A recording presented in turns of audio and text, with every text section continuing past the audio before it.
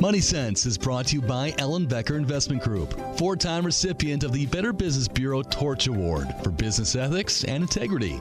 Ellen Becker Investment Group is the only Wisconsin investment company to receive this prestigious award more than once by providing exceptional planning and extraordinary service each and every day. Go to ellenbecker.com and listen to Money Sense Saturdays at 2 and Sundays at noon. Welcome to Money Sense. I'm Jamie Williams, Wealth Advisor for the Ellen Becker Investment Group. Ellen Becker Investment Group is located in Pewaukee at our new office at 94 and 164 in Ridgeview Corporate Park. We are also located in the village of Whitefish Bay in the Equitable Bank building across from Winkies. We also service clients in Bonita Springs, Florida. Visit ellenbecker.com for more details. My special guest today is Dr. Glenn Mueller. We're honored to have Dr. Mueller join us. Professor Mueller is with University of Denver with the F.L. Burns School of Real Estate and Construction Management. He is internationally known for his work in market cycles in the public and private markets, also academic director for the Family Office of Real Estate, also known as FOR. Dr. Mueller will provide much depth to our conversation today with a degree in finance from the University of Denver, an MBA from Babson, and a PhD in real estate from Georgia State. Glenn, welcome to Money Sense. Thank you very much. Appreciate it. Thank you, Glenn. Yeah, as we know, the world of real estate has so many moving parts, both domestically here in the US, but also on a global stage. Today, we'll have the opportunity to hear from one of the top experts. I'm sure it will be a fascinating conversation. Our listeners will gain some insight on a variety of different levels for sure. Before we jump in, Glenn, I have a question for you. How did you find your way into this profession? And was it something that you were just interested in or involved in? What piqued your interest? Sure. Well, my undergraduate degree is finance and then an MBA. And my first job was at a bank as a loan analyst. And each week I'd work in a different industry group. And I don't know, a month or a month and a half in, I got put into the real estate group. They liked me for whatever reason. So I started doing underwriting deals and realized that builders and developers made a lot of money. And I thought I was smart enough to do the same. So actually went out and started my own construction and development companies and did that for about 8 years, and then went back to school, got my PhD in real estate and started teaching and also working in the industry. So I've actually had 2 jobs for the last 30 plus years, both doing industry investment analysis, as well as teaching real estate development and real estate investments and capital markets and things at universities. Right, and I understand that you've been with the University of Denver for the last 15 or so plus years. Right, 21 actually. 21 years, and then also hosting classes. You recently finished up with some coursework that you were going through at Harvard University as well.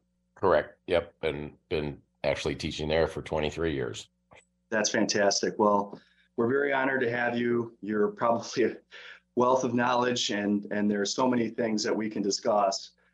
So why don't we start with maybe trying to get an understanding of where we've been over the past few years. None of us expected what was going to happen in 2020. Have you observed any significant shifts in the market cycle since the beginning of this decade? And is there anything that you would say that is radically different today than before COVID? Well, that's a great question. And I think, just when we talk about fundamentals, real estate really is sort of a delayed mirror of the economy. As the economy goes, so does real estate, with typically close to about a year lag. When we think about the fact that COVID was a very, very short recession with a obviously huge rebound, and it affected real estate that way, except for one of the property types. And if I can, let me start by saying there's really 2 parts to real estate. One is home ownership, and that is a use asset where you live. The market there is actually very good. The demand is strong. we're actually 6.5 million housing units short in the United States today. And that's both either home ownership or apartments. But if you think about it, say, well, my home went up in value, I'm going to sell it and take that money, great. But then when you go, if you buy a house of equal value and utility and location going forward, it's going to cost you the same thing. So, unless you're planning to sell out and just rent, that's part of, and as you know, as a financial advisor, when you look at someone's total wealth, you look at it without their permanent residence, in that portfolio, because you live in your house, but you live on your investments. So talking about income producing real estate, 5 major property types: office, industrial, retail, apartments, and hotels. The economy is starting to come back. 4 of those 5 property types are doing really well. COVID just accelerated the concept of work from home. And I think we're in for at least a half a decade of figuring out what happens with office space. We'll talk about that. But the main driver of real estate demand is really employment growth, because as people are employed, they need a place to work, they need a place to live, shop, eat, play, pray, everything else. Yep. And employment growth, I believe, is going to be really strong going forward, mainly because we've got 11 million unfilled jobs. Wage growth has been pretty strong because I need somebody, and I just keep upping my price till I finally get somebody. Mm-hmm. And that's kind of a unique situation. Yeah, absolutely. And I'll tell you, you hit on a main point that I like to share in concept with our clients and, my colleagues as we plan, the utility aspect of our home. It's a roof over our head, it's our shelter. And, oftentimes people will get that confused somewhat with an investment. But when it comes into long-term planning, being able to keep that in perspective, Karen Ellenbecker here, who I work closely with, always says you can't eat your house, right? But at the same time, you have to rely on it to provide you with the things needed. Obviously downsizing is going to be something that's relevant for people at some point in their life, but given where the economy's been, and certainly probably want you to weigh in on the amount of cash, M2 money supply that's been in our system over the past few years, and a little bit probably accelerated just based on COVID. And that's really kind of driven a lot of it as well, I would imagine. Yes. You mentioned employment growth is an important factor that drives a lot of these things. And, we really have seen jobless claims and things kind of stay at a really manageable level for the U.S. economy. Is there anything there that you would find that might change that outside of what, the Fed is looking at doing with interest rates right now? Honestly, no. We're at an extremely low rate of unemployment. And like I say, with all these job openings, I don't see how that goes. Normally, when we have a recession, GDP goes negative and employment growth goes negative. This would be the first time where I think we possibly get negative GDP growth, but still positive employment growth during that time. So negative GDP with positive employment, is that really a recession? And that would be left out, I think, for debate out there, right? So interest rates, we've seen the Fed hike rates now, 10 times since March of last year. Right. That's had a very significant, profound effect on people's ability to, either afford, look at different projects and things of that nature. As in terms of leading indicators, is that anything that you're seeing right now that would be a major factor as far as where we're headed from here? Well, when I analyze real estate, I start with demand. And again, employment growth drives demand growth for space. And then when you look at supply, these higher interest rates basically make building a new building much more expensive. And therefore, the deals aren't penciling as much. So if demand is growing and supply is being restrained, just from higher interest rates, although the cost of building has gone up because of higher material and labor costs, that'll help keep the market in somewhat tighter balance. And obviously, we've seen even housing prices go up because we are we've got short supply, but still demand out there. Yeah, for sure. And I know that's probably had a big change in terms of how banks are underwriting and, feasibility, the rate of how quickly units are being sold, and all the 5 different areas that that we're focused on in terms of real estate. Let's talk about your real estate market cycle monitor that, you've been publishing that now, I think back into the early 90s. Is that correct? That is correct. And that is a tool, I think, that you and your students and many other professionals in the business have probably been able to utilize to give some forecasting around how these different segments of the real estate market are performing. And would you care to share with us a little bit about how you came up with that strategy and what it really is used for? So back in 1990, I actually got hired away from my professor job at Prudential Real Estate Investors, who at that time was the largest investor in income producing real estate in the U.S., not only for the insurance companies' investments, but also they advised the big pension funds and endowments out there in the world, the largest being CalPERS, California Public Employees Retirement System. And they said, we're in a recession here in 1990. Real estate's down. Can you figure out what happened, why it happened, and model it and everything else? So there's really 2 parts to a real estate cycle. One is the physical cycle, which is demand and supply for space that drives occupancy levels and hence rent growth, or the income side of real estate. And then the financial cycle of capital flows, people buying and selling real estate, which drives the prices. So I separate those 2. And my report is about the physical side, because the financial side is pretty much of a guess as to what's going to happen. It's people's emotions as to whether now's a good time to buy or not. So, I've, like I say, been doing it for now 30 years. It goes out to, I think, about 10,000, people. Banks use it when they're underwriting loans, investors use it, and that kind of thing. And I cover the 54 largest cities in the country, of which Milwaukee is one, and kind of where they are by property type in their cycle. So we can talk about each individual property type here as we go along. That'd be fantastic. I do want to mention that we're meeting with Dr. Glenn Mueller from the University of Denver. He is a real estate professor of construction management and real estate. He has a world-renowned published research piece, Market Cycle Monitor.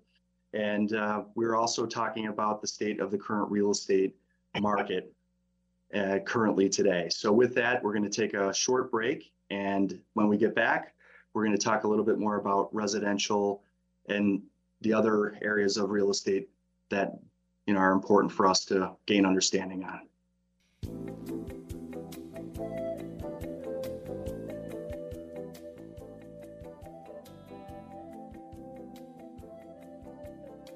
Welcome back to Money Sense.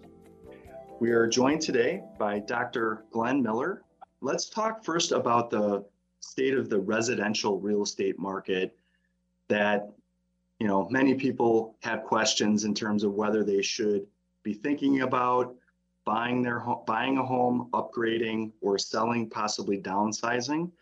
I just made an observation through the last 3 years of how quickly real estate has risen in price.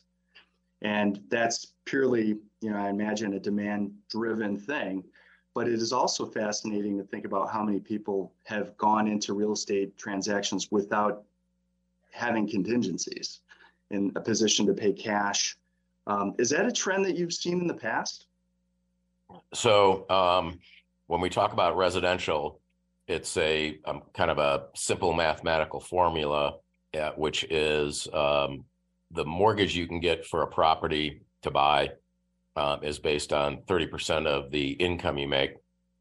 So let's do a real simple calculation here. Let's assume you make $100,000 a year. 30% of $100,000 is $30,000 towards your mortgage payment. Pre-COVID and actually into COVID, interest rates came down and actually hit a low in May after COVID, came into shut down the country in March, and we had you could get a 30-year fixed mortgage for under 3%. So let's do the math.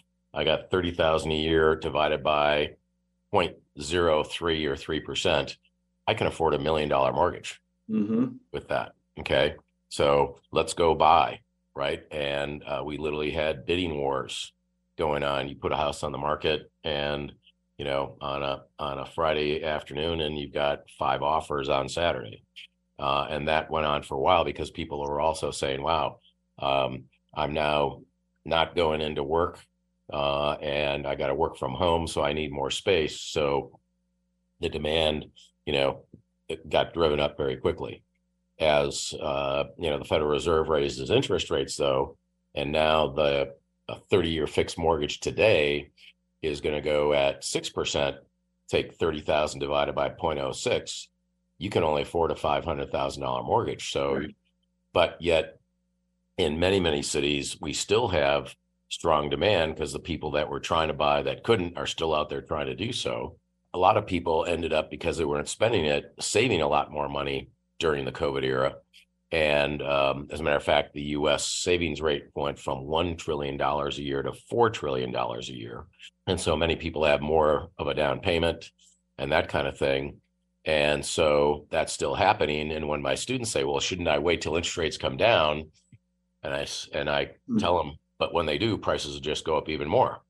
Right. So the nice thing is, if you buy a home today and you have a higher interest rate mortgage, when rates come down, you can refinance and lower your payment, back to where it might have been pre-COVID. So, and as I said in the first segment, the National Association of Realtors does a study every year, and they currently are saying that we are 6.5 million housing units short in the United States, and that's both home ownership and rental apartments. So there's, because people have jobs and everything else, the demand is there. And we have, in the rental market, for instance, rents have gone up a bunch. And so you might have 2 single people who decide to rent a 2-bedroom instead of each renting a 1-bedroom, saving up some money before they can buy. So don't assume that we're going to see, prices come down much. During the Great Recession, when we had all those, funky loans where you didn't have to qualify and everything else, and people were buying stuff up, we actually had prices come down about 11%, but today they're 50% higher than they were back then. Yeah, that's a good point.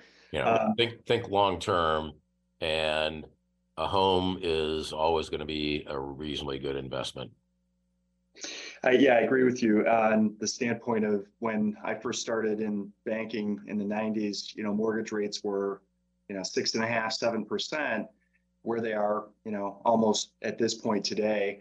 And it's really fascinating to think about. At that time, people were saying that's a low rate, consider yourself lucky, because in the 70s, late 70s, mortgage interest rates were in the high teens, right? So everything's relative. Yeah, it's my first house that I bought in 1976. Interest rates were running right around 10%, and my builder bought it down to, I think, 7.5%. So yes, and of course, the 10-year Treasury back in the 50s was 2%. It went to 15% in 1981. It hit its lowest ever in history, after COVID started, down at 0.6%, and today it's running right about 4%. Still way lower than the 70-year average of 5.5%. Yeah, it's moved so quickly in such a short amount of time that it's really interesting to think about the concepts there and how the inverted, the ability, the capacity and ability to purchase more and have to spend more to do it. So with that being the case, you mentioned a couple points, on that U.S. Treasury rate going up.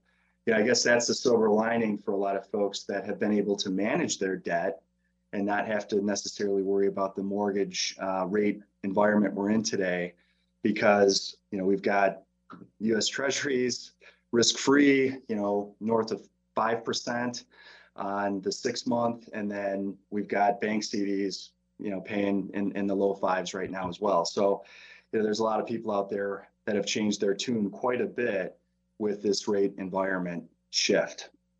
Do you have any thoughts on, how long this interest rate hiking cycle may last? If there's a thought in terms of what the Fed has done up to this point to raise rates, if they'll continue, or they may have to start looking at slowing things down. The new inflation number that just came out was lower, which is good. And the Fed is thinking about, are there other things that they need to be considering? Obviously, they may stop focusing so much on the CPI and focus more on wage growth to get that down. We'll see. Heard an interesting economist that is a retired Fed guy that said, this 2% target maybe is wrong, and maybe it should be 3%. But who knows if they'll come around to that. I'm guessing what the Federal Reserve might do. Difficult. I'd say we got minimum 6 months, maybe a year, where they'll keep going until they actually slow things down. And if we do make GDP go negative the rest of this year, that'll probably, stop them. Absolutely. So, yeah. I that's, kind of what we're thinking too. And how long they hit the pause button when they finally do decide to take that stance, no one really knows until we start to see. A colleague of mine said they'll raise rates until they see something break, right? Right. That happened. We saw that with the regional banking sector at the end of the first quarter with Silicon Valley Bank and some of the other regionals. Obviously, our team is paying close attention to that, but also keeping in context how important those institutions are from the standpoint of being able to help drive economic growth outside of the big banks that we know are involved in mortgage lending and other things of that nature too. Sure. From the standpoint of underwriting, not just at the retail, residential level, but at the larger commercial, industrial level complex, have you noticed any major shifts within the banking sector that your students are discovering or that you're seeing out there? Who is lending and what they're lending on obviously is going through some shifts. A lot of commercial real estate loans, as opposed to being held by banks, has now been put out into what's called CMBS, or commercial mortgage-backed securities. That's kind of a different world, if you will. So the bank, once it makes a loan and then it sells it into the bond market, it's no longer the bank's problem. Sure. If you will. So that's an interesting way to go. They are being told that, real estate's a more risky asset, therefore you have to have more reserves to do a real estate loan than other things. So that has slowed, the banks making the loans. But we're seeing other, private capital sources and pension plans and things like that making money available. With that, I think this is probably a good point to take a break. But for our listeners, I'd like to mention that we're talking to Dr. Glenn Mueller, Professor of Real Estate and Construction Management with the University of Denver, having a great conversation here about where things are at and where they may be headed for real estate in the future. So we'll be right back after this break.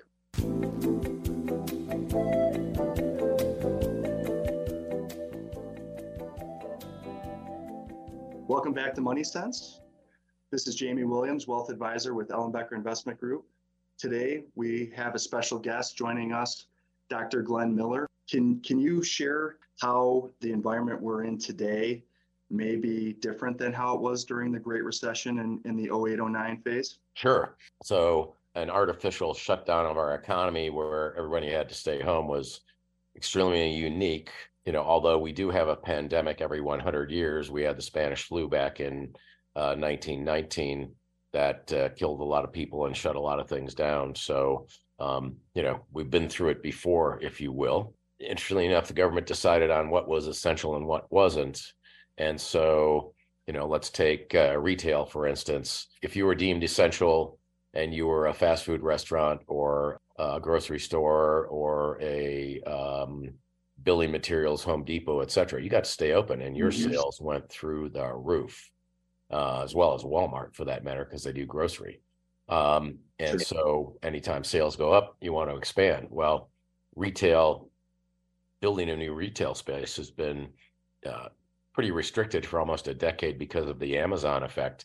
Mm. Today, retail occupancies are really, really high. Regional malls are going through a reconfiguration, rethought process because some of the anchor tenants are having problems. You know, growing up in Wisconsin, going to the Mayfair Mall, the major anchor tenants are now gone, and it's a different place. So retail is actually doing well. Industrial space obviously demands off the charts. Everybody wants to buy online and have stuff show up the next day. And industrial rents have gone up. Industrial has literally been the best property type from a return basis over the last decade, which is pretty amazing. Mhm. Next in line, I would put apartments. Again, people need a place to live. We're short on housing units. Rents got pushed up a lot, but that will sort itself out, if you will. And apartments, we've got a good run. It's 5 to 10 years to actually build the supply that we need of housing, whether ownership or rental. Long-term apartments, again, will do very well. Next in line is hotels. Obviously, we went from like an average 70% occupancy to like 25% during COVID, and then it has bounced back strongly because everybody has all this money from not doing anything during COVID, Right. and so traveling has gone through the roof, as I'm sure you know. Mhm.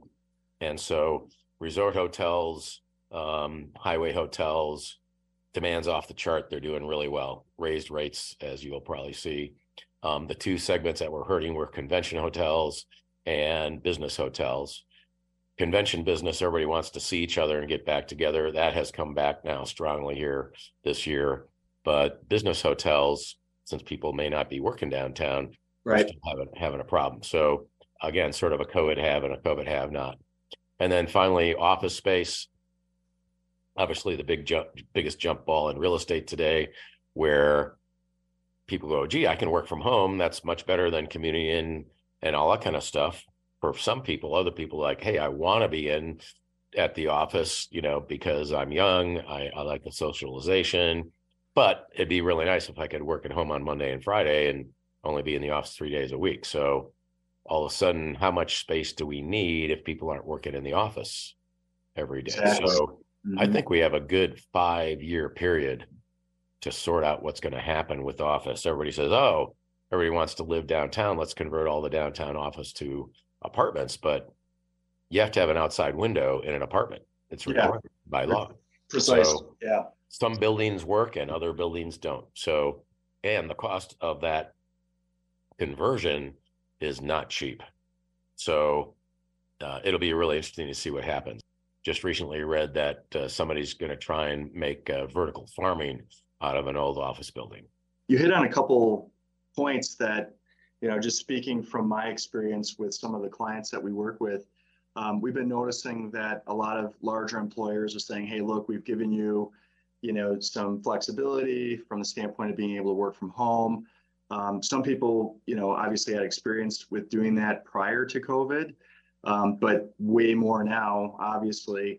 It seems that these employers, these large companies are giving people, a lot of time. They're saying, hey, look, we don't need you back in the office next week, but maybe sometime, at the beginning of next year, we want you in 3 days a week. Flex schedules are still something that they're offering, but I think a lot of that shift is something that we're starting to see. So you're right. That is the $1 billion question out there in terms of where office is headed. Right. One thing I've noticed too, just some of the larger retail centers, right? Because you mentioned the Amazon effect. Everybody wants to order it, today, have it tomorrow. and track it on its way there, which is also a very fascinating concept about what retail changes have occurred. But the big malls that we're even in the Milwaukee metropolitan area, we're starting to see some residential changeover into apartments and things of that nature right here in our market, which is really interesting. And that's really good for retail too, because all of a sudden I've got an audience who's living there that's going to use the retailers that are there. They're going to go to those restaurants and those stores. It becomes like its own little mini city or suburb. So yeah, absolutely. I think that's one of the things happening. As a matter of fact, my friend, the professor at Harvard, his son lives in Toronto and works for a big developer. They took their mall, and when Sears left, they ended up leasing that space to a Porsche dealer. So now you can, instead of driving to the dealership and then having to get a ride home while they're working on your car, they go shopping, and and have lunch, etc., and walk back over, and it'll be ready for you later. Very interesting. Today we're joined by Dr. Glenn Mueller, Professor of Real Estate and Construction Management with University of Denver. And we're talking about the dynamics that we're seeing currently and in the past with the real estate market, not only somewhat locally here, but also more on a U.S. scale. Glenn, one of the things that I saw recently in one of my readings was a map or a chart that showed the number of people that are migrating throughout the country over the past couple of years. It's a scatter plot chart that says, hey, for each, blue dot, 100 people have moved to this space. For the other color, red dot, or whatever it is, these are people that left the area. And it was really interesting to look at some of the U.S. geographic areas, particularly down in the southern region, Florida, the coasts, both east and west, major metropolitan cities, some migration, some people moving to those areas. So do you have any thoughts on that? Well, cost of living is something to consider in everything that we do. And actually, the highest cost of living city in the country is San Francisco. And, the U.S. average, we set it at 100, right? Mm-hmm. San Francisco's number is 179. It costs 79% more to live in San Francisco versus New York City is only 159. And I actually just did something locally here in Minnesota looking at it. I think Minneapolis is about 127, so 27% higher than the U.S. average. But every major city in Wisconsin, I think Milwaukee is the most expensive. You're just slightly over like 101 or 102, but all the other major cities are below 100%. So, a less expensive place to live. And people are, considering that, hey, if I move to, I grew up in Oshkosh. If I move to Oshkosh, I can actually afford to buy a house versus not. The hottest cities have been like Austin, Texas, and Denver, Colorado, and some of the other Sunbelt cities, right? But the tech boom, has slowed some now, and so re-onshoring some manufacturing and other things like that potentially spreads that out to other cities. A lot of people would say, well, Milwaukee's weather in the winter isn't so nice, so why would anyone want to be there? But sure, I don't think Pittsburgh's any different. Pittsburgh has done well, in this latest thing. Very interesting. So with that, Glenn, we're going to take a quick break, and when we return to our final segment, we're going to talk a little bit about, the efficiency of real estate, ways to think about getting involved in, if you wanted to have direct ownership or passive ownership interest in real estate, just some ideas there. So we'll be back right after this break.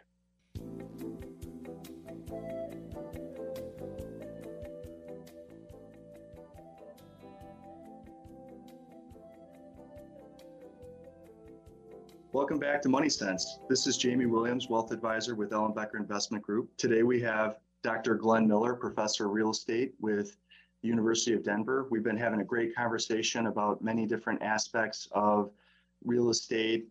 Before our break, we talked about, the efficiencies that exist within the real estate market from the standpoint of looking at opportunities to either own real estate directly, consider what those possibilities are, but also think about how to own it indirectly.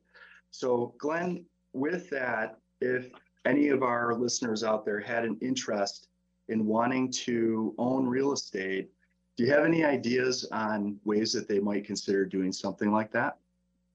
Everybody thinks, I can buy, I can buy a house and rent it out and make some money, which is true. But in essence, when you buy a piece of real estate, you just bought a business. You have to operate it. You have to finance it. You have a tenant. You got i.e. clients that you got to keep happy, and you got to take care of the running toilet or the broken water heater or trash or whatever the case may be. So it is, it's a business. Real estate is a true and separate profession. Almost every university in the country now has at least a couple of real estate classes, if not a real estate program. And the oldest real estate program at a university in this country is actually the University of Wisconsin-Madison. The second oldest happens to be University of Denver, where I am. And so we train professionals to go and do that stuff. You could buy a duplex or a fourplex or a big apartment building if you've got that kind of money. But when you do that, you're taking a concentration risk. You live and work in Milwaukee. And if Milwaukee's doing well, great. But if Milwaukee's not doing well, then your investment in your apartment building isn't going to do as well because there's not going to be as much demand. So over time, what we've done is created lots of different investment venues out there. Mm-hmm.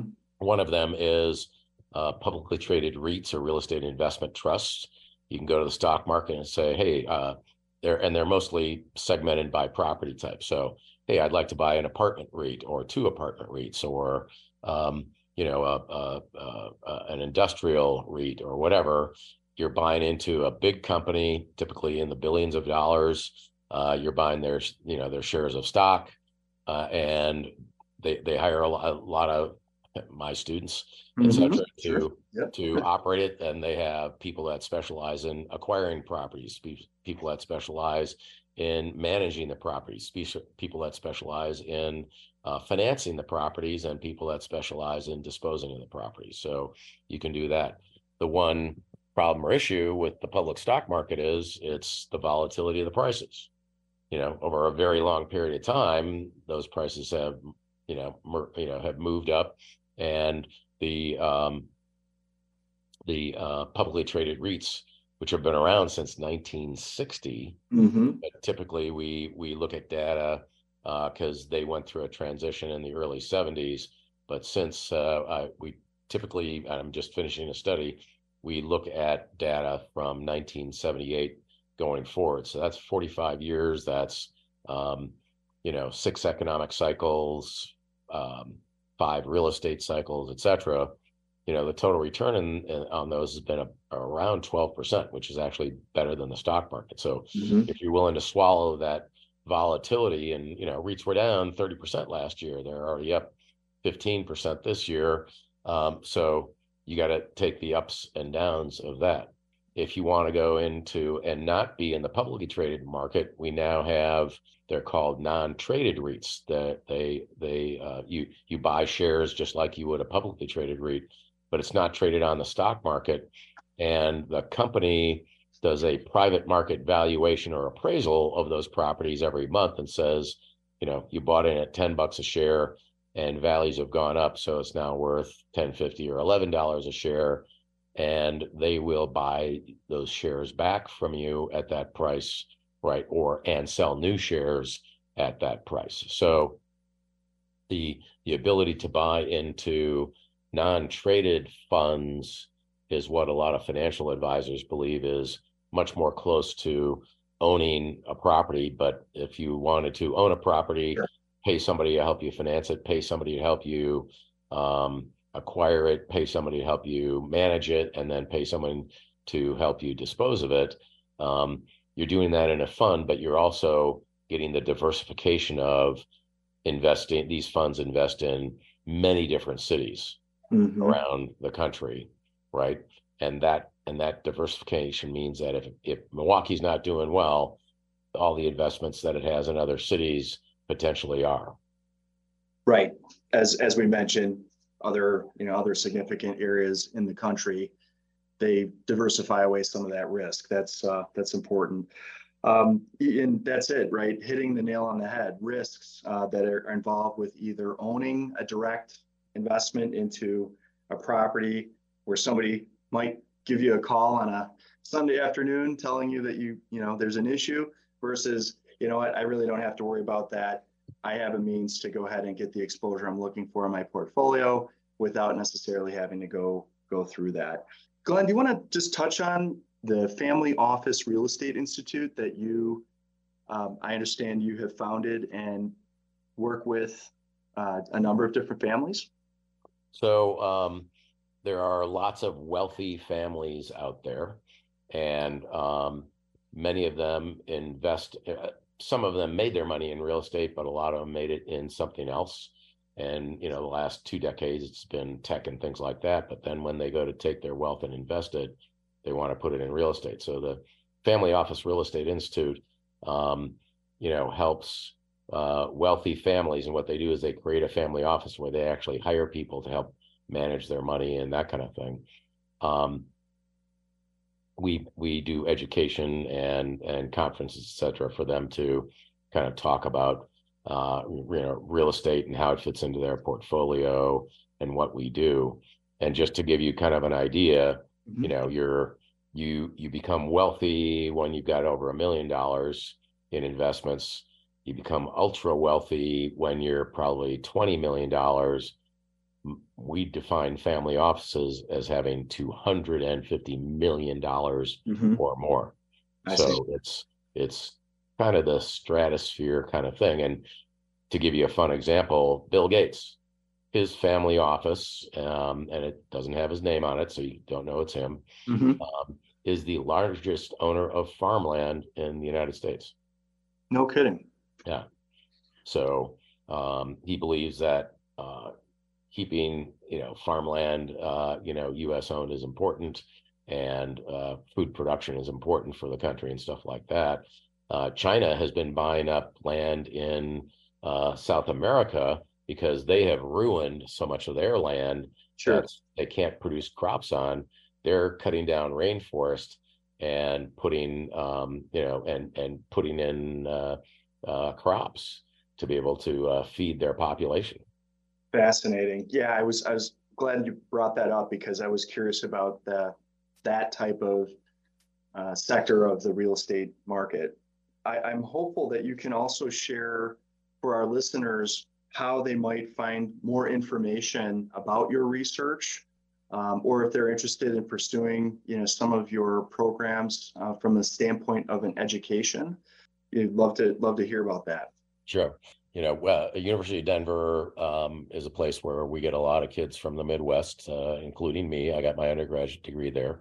And we have both an undergraduate degree in real estate and or construction management, a master's degree in real estate and or construction management.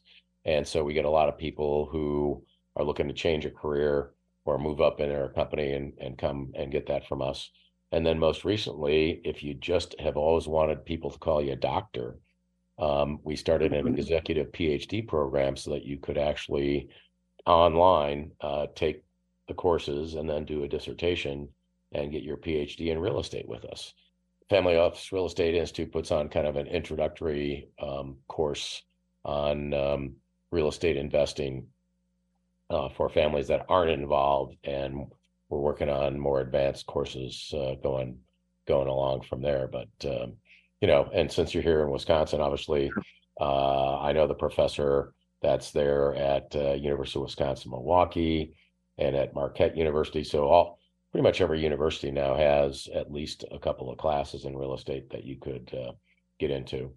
If you're interested in getting my report, you can go online. It's posted at Denver University's website, du.edu/Burns School. It's the Franklin Burns School of Real Estate. Or you can just call Jamie or, the Ellenbecker Group. That's right. They get it, and you can so you can call them and ask them for to get copies of my market cycle reports. That's fantastic. Thank you so much. Today we've been with Dr. Glenn Mueller, Professor of Real Estate and Construction Management at University of Denver, Colorado. Share a couple of final thoughts here. Money Sense airs on Saturdays from 2 to 3 p.m. and Sundays from noon to 1. If you like today's show and want to learn more, please visit ellenbecker.com or call us at 262-691-3200.